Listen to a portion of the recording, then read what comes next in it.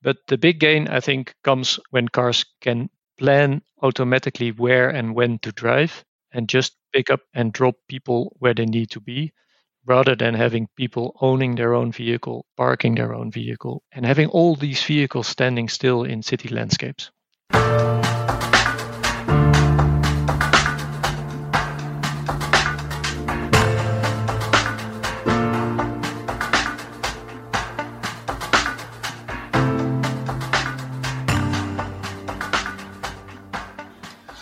Welcome to a brand new episode of our podcast, Human in AI, Mind Machines in the Gradient Sense. Thanks that you tuned in again to geek out with us over the fascinating field of AI and the role of the human. We are Uli and Aburi, and we're super excited to introduce you to our today's genius mind, Matthieu Worm, who's the director for autonomous vehicles for simulation and test solutions at Siemens Digital Software. He envisions the future of mobility, not only to be safe, comfortable, and efficient, but also silent and beautiful. I love that.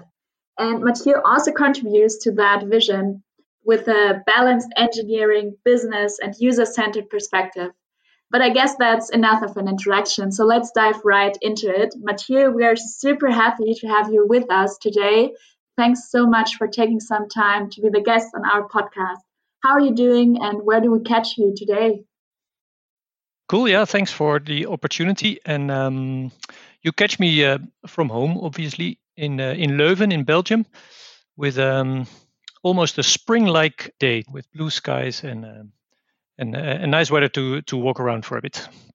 All right. So I would say let's start with an easy question first, right? Are you a simulation, or are we all part of a gigantic simulation? Any clarifications you want to make?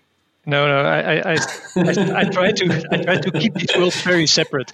And even though I'm a big simulation guy already for years, for decades almost, and a big believer in what simulation can bring, I'm still very happy to spend life in the real world. And it makes me think of also what I tell my children, right? That gaming is nice and being in Fortnite is obviously good fun.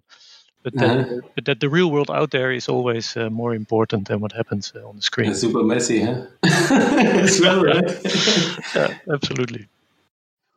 Okay, maybe we should try to make it a little more down to earth, right? So, Matthieu, when will I be able to sum? And secondly, when will we have autonomous cars in the public? Now, we have them today. It just depends on where you are, right? So there is robo-taxi services active in the US and in China, where people like you and me can order a taxi and be picked up by a self-driving car. In a couple of places, even without safety driver. In a lot more places with a safety driver. But no, autonomous vehicles are there. There's just big regional differences, and especially in Europe, due to the way we work and we organize legislation and safety. It will take a bit more time in Europe before we see these solutions than in other regions. Right. And where does your passion actually for autonomous driving comes from? It comes more from an interest in urban mobility and creating a better life in cities than anything else. I'm really, if you're able to step back and look at today's cities, particularly large cities, it's incredible how dominant the car is, right? How many cars you see, not only driving around, standing still in jams or before traffic lights, but also parked vehicles are everywhere. And it's nonsense, I think, if you would be able to leave that reality and start from scratch designing a city, you would never come up with the city that we live in today. Autonomous vehicles can contribute to more livable, greener cities, and for sure solve the problem of seeing cars everywhere you look around. Do you mean that the future will look like that there will be a point in time where there aren't any cars in the cities anymore because they are maybe not needed, or because there are so many other alternative ways of transport? Yeah, I think there will be cars, but when they're cars, they're driving and moving people from A to B, rather than that they are parked or driving empty or are looking for a parking place. I've seen a research that said that 30% of the vehicle movements in cities is vehicles that look for a parking place. So if you would already take out these 30% of the vehicles, it would be a big improvement. So the notion of digital twin, right, seems to be, everywhere applicable. We talk to Hafniers and like, hey, we want to build this digital twin. We're talking about buildings and, okay, we want to have a digital twin of a building, industrial processes, right? It seems to be everywhere, in every industry, in every vertical. What is the digital twin notion of autonomous vehicles? What informations need to be included from your side? So for autonomous, the digital twin is inevitable. There is no autonomous driving without simulation. And the reason for that is that where in today's vehicles, there is always the fallback solution of the driver. In an autonomous vehicle, there is not. So that means that a normal car today with an adaptive cruise control system, cruise control system that remains a certain distance to a vehicle in front in highway applications, is certified with roughly 150 tests on a proving ground. And if the car fulfills nicely these 150 tests, then the system is ready to be deployed on the road. Meaning that for any other situation than those 150 situations, the vehicle relies on the driver to take over. So for any unexpected kangaroo that jumps over the road or object that lies on the road that the car will not see, you rely on the driver to brake on time.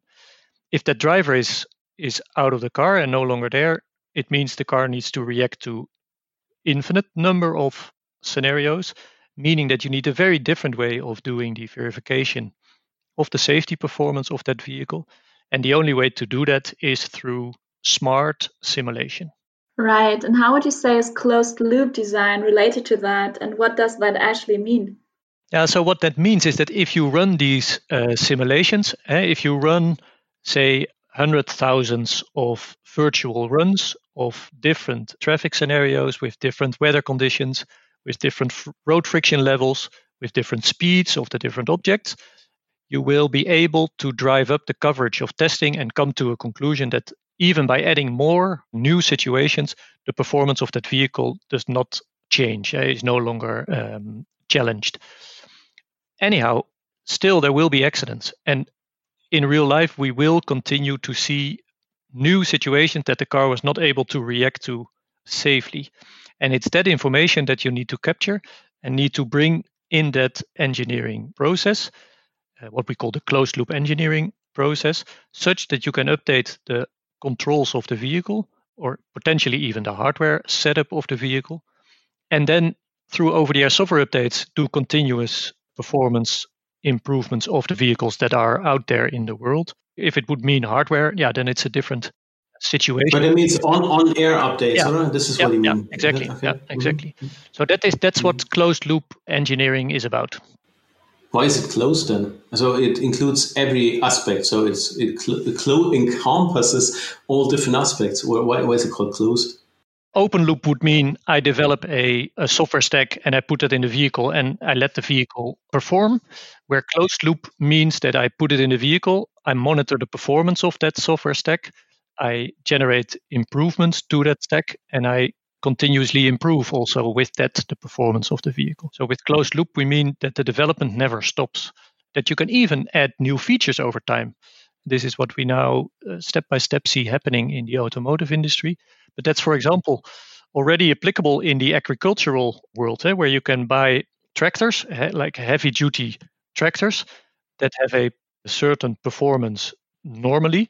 But if you had a bad weather day and the mud is too heavy and you need to do a very drastic task with that tractor, you can for one day order more power. And then an over-the-air software update opens up all the registers of that tractor and gives you all the maximum power for a day to do that job that you want to do.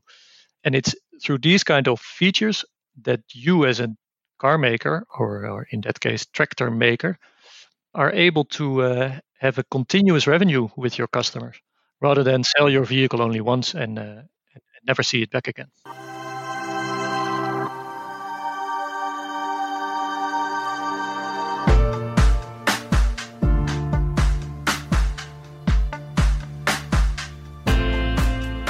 So coming back to simulation, so simulation seems to be the core, right? Or at least always part of the progress in terms of autonomous driving, right?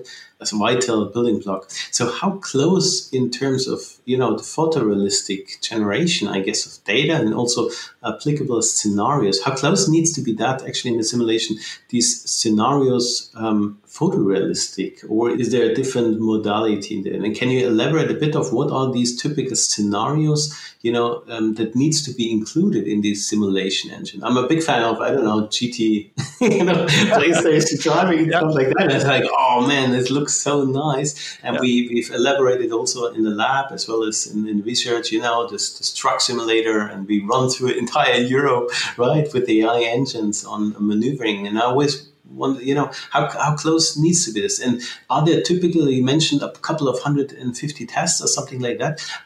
What are these scenarios and what kind of tests do we run through? Can you elaborate a bit? Yeah, sure. Let's ensure, by the way, that there's no autonomous vehicles in these GT kind of games, right? Then it would be a lot less fun to do. It is. They're bots, right? I don't know, but we not want to talk about GT, right? No. Now, when it comes to simulation, so when you say realism, it's typically referred to as fidelity levels, and we need different levels of fidelity at different stages of development. So if you design camera systems, you obviously need a very realistic environment that this camera can see. However, if you do radar simulations or LiDAR simulations, these require very different reflective properties of virtual objects to give realistic inputs from the simulation. So photorealism at certain stages is relevant, but for the massive validation and verification task, that is the key job of simulation when developing these autonomous vehicles.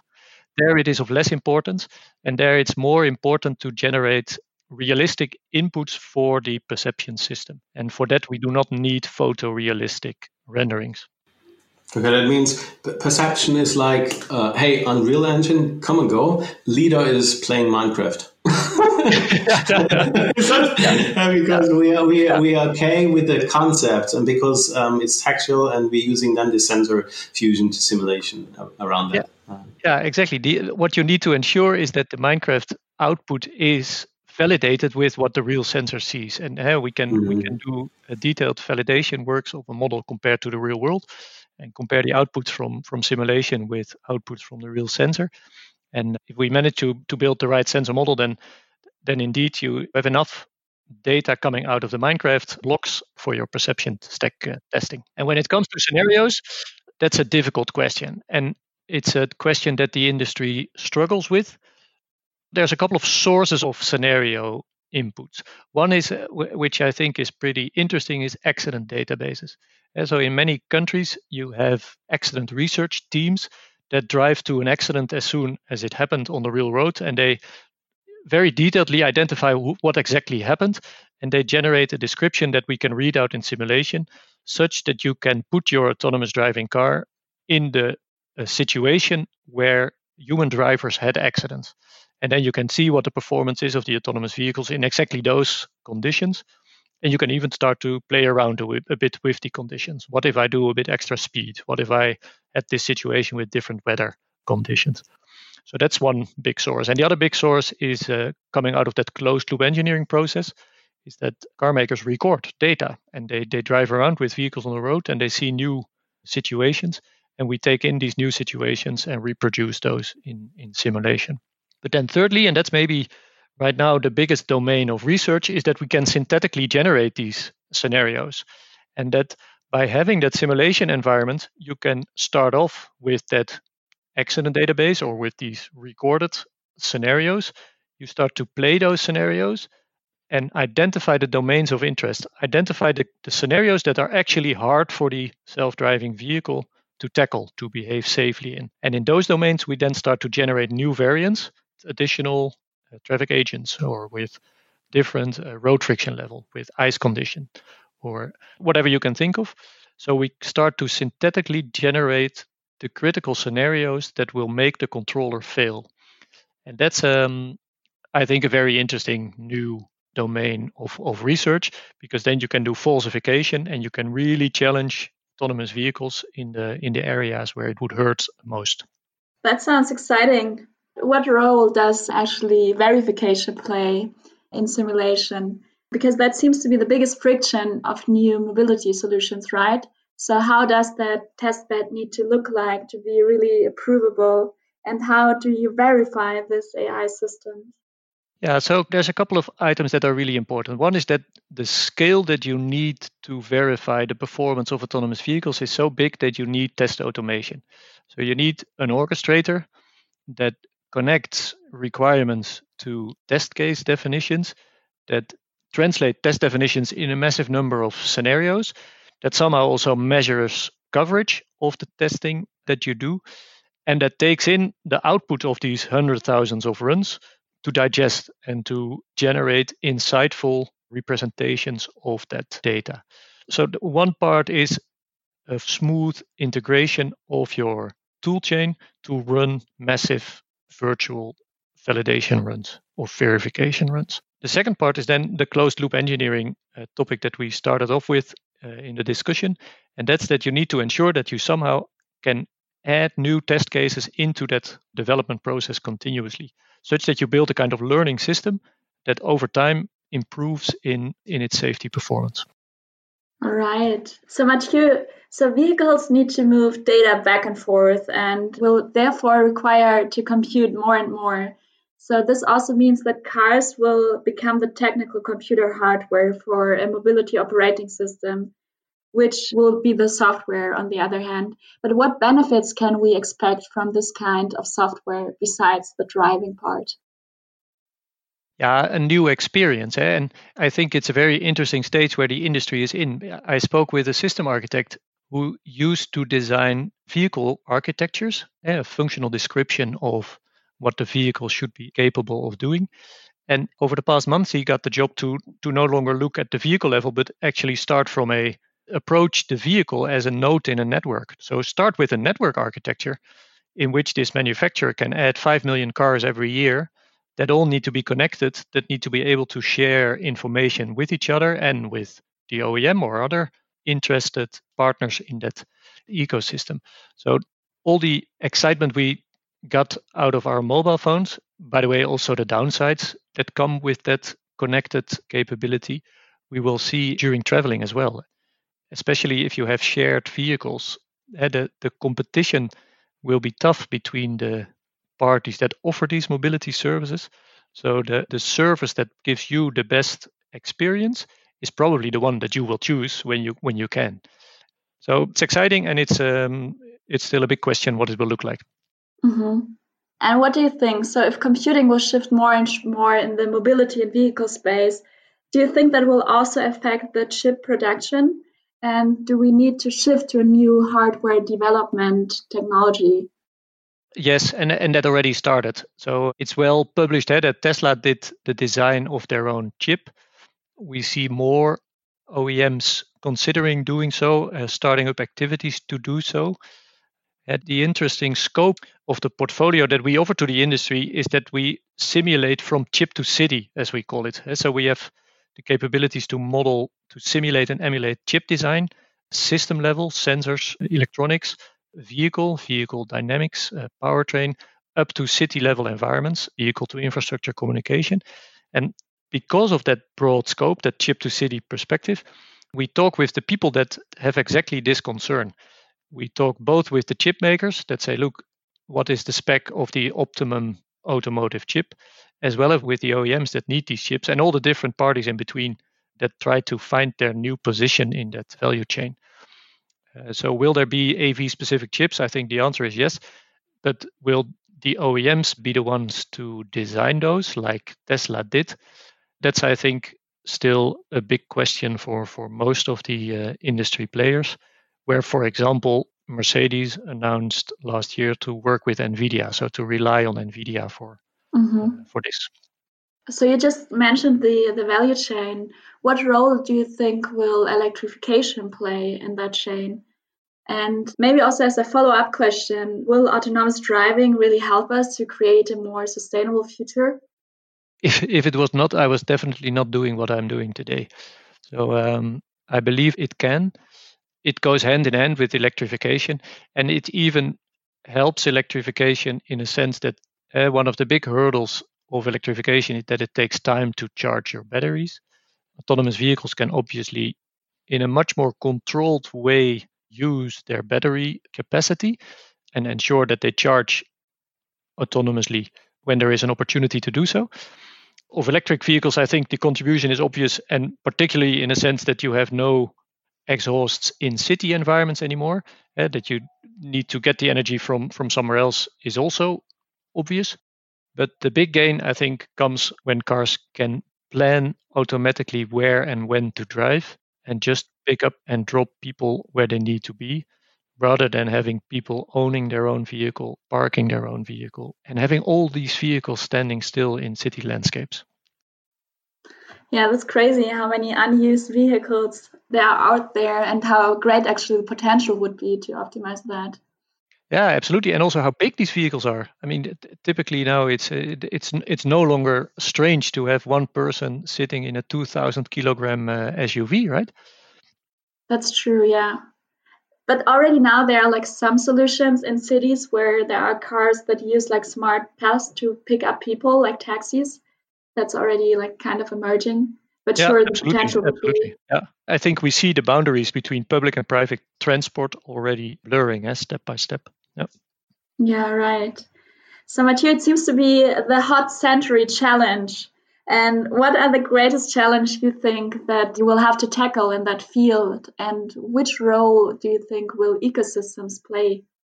We are at the beginning of a massive disruption of the automotive industry. So the players that have been there for the past 100 years, building combustion engines, more and more advanced chassis systems, they are taken over. They see these disruptors in both in the US but also in China, with smart electric powertrains quickly taking over and approaching the vehicle as a computer on wheels rather than as a premium status symbol for an individual. The big challenge for the industry is to adapt and to not become the Nokia of the mobile phone industry. What my contribution is in ensuring that through simulation can accelerate the development of these vehicles and hopefully also keep the good players in the winning in the front row, ensuring they stay competitive with these very exciting newcomers that, by the way, we also work with. And to make it very specific to my job, so we deliver an off-the-shelf simulation environment, replacing typically homegrown engineering environments. And the big advantage of that is that the investments that a typical level 4 company now needs to do in its engineering toolchain, it can be up to 50 or 60% of the total budget that they have. Whereas if we share that amongst the industry and rely on standardized simulation and test environments, we will be much more cost effective. We will all learn from each other and build in the features that everybody needs desperately.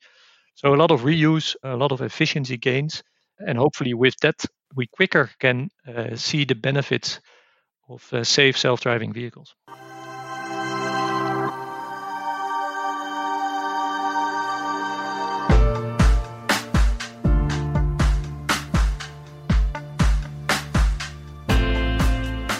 So Matthieu, we see two trends in the autonomy space. Let's say the one is the Waymo thing, right? Which uses also driver-directed cameras, which is an interesting thing, right? And then you have the back of Tesla, which explicitly rather leaves it out. So he, pushing the attention mechanism only on the street and its complexity, right?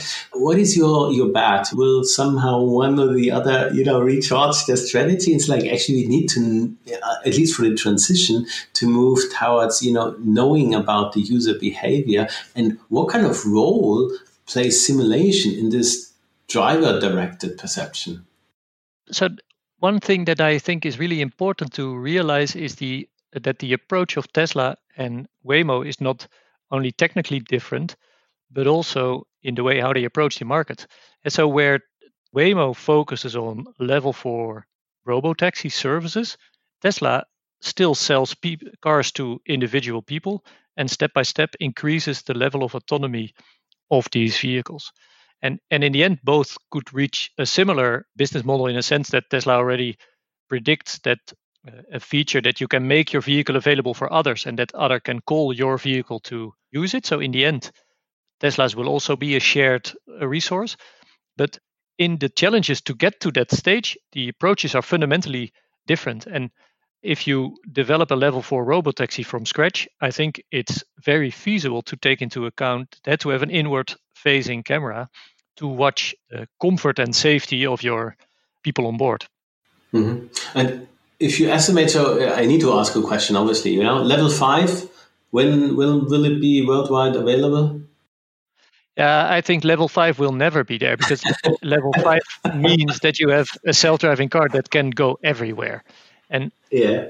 I think we will not reach a stage where I'm in Leuven can ask my self-driving car to bring me to the North Pole or to whatever. I think that's not feasible. So for me, it will be level 4 for a very long time from now, with just increasing ODDs, as they call it, with increasing operational design domains, step by step. Yeah. Matthieu, I'm very much into quotes, and one of my favorite quotes is from Samuel Beckett, and it goes like this. So, all of old, nothing else ever tried, ever failed. No matter, try again, and fail better. And I think having a failure culture in place is probably highly important if you work on an ambitious project just like yours. How do you actually deal with setbacks?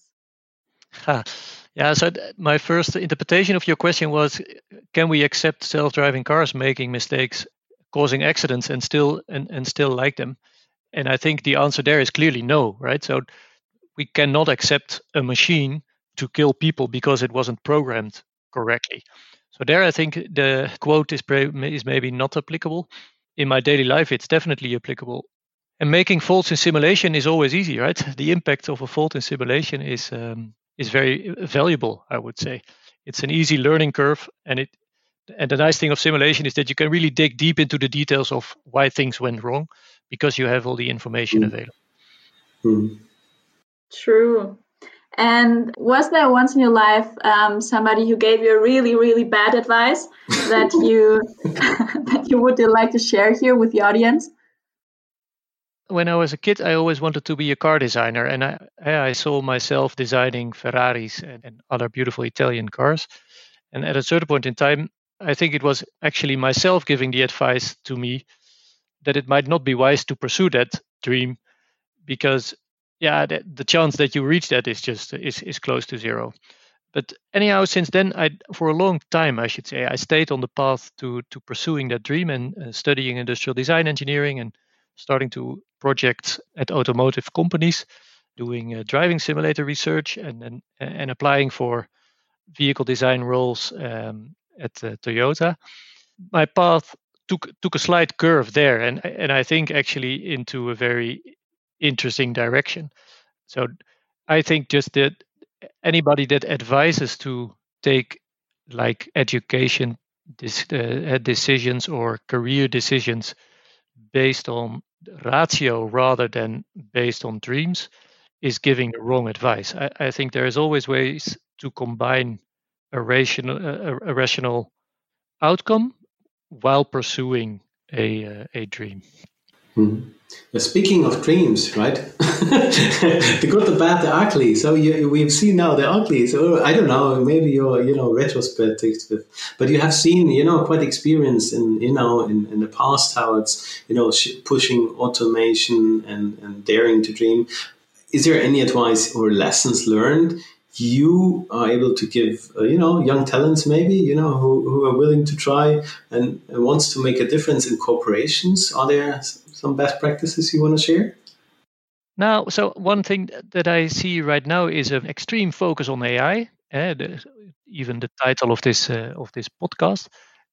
I think AI is of extreme importance, but we should not overrate AI. So I would really encourage engineers that want to work on autonomy and self-driving technology to keep their eyes open also for different, maybe more traditional control techniques and perception ideas than just throwing in as much data as you can find to generate an outcome that looks credible.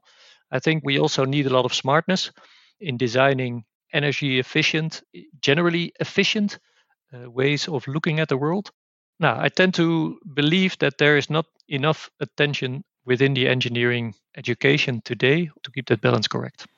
Yeah, agree. There's more than, gradient-based backprop optimization. Yeah, exactly. Nice. Yeah. Matthieu, thanks so much for sharing, and thanks so much for your time today. It was a very exciting session, and yeah, time was really flying actually, and I think we definitely should catch up on this topic. Before we finish this episode, we would like to play authentic autocomplete with you. So let me give you for the closing a couple of sentence starters, and you will just finish. So Siemens is built on innovation and still going strong. Beautiful. Autonomous driving is just a part of the solution that we need to solve in urban mobility. The world should have more of people that care about others, people that have less focus on their own well-being alone, but rather look for a balance between their own and others.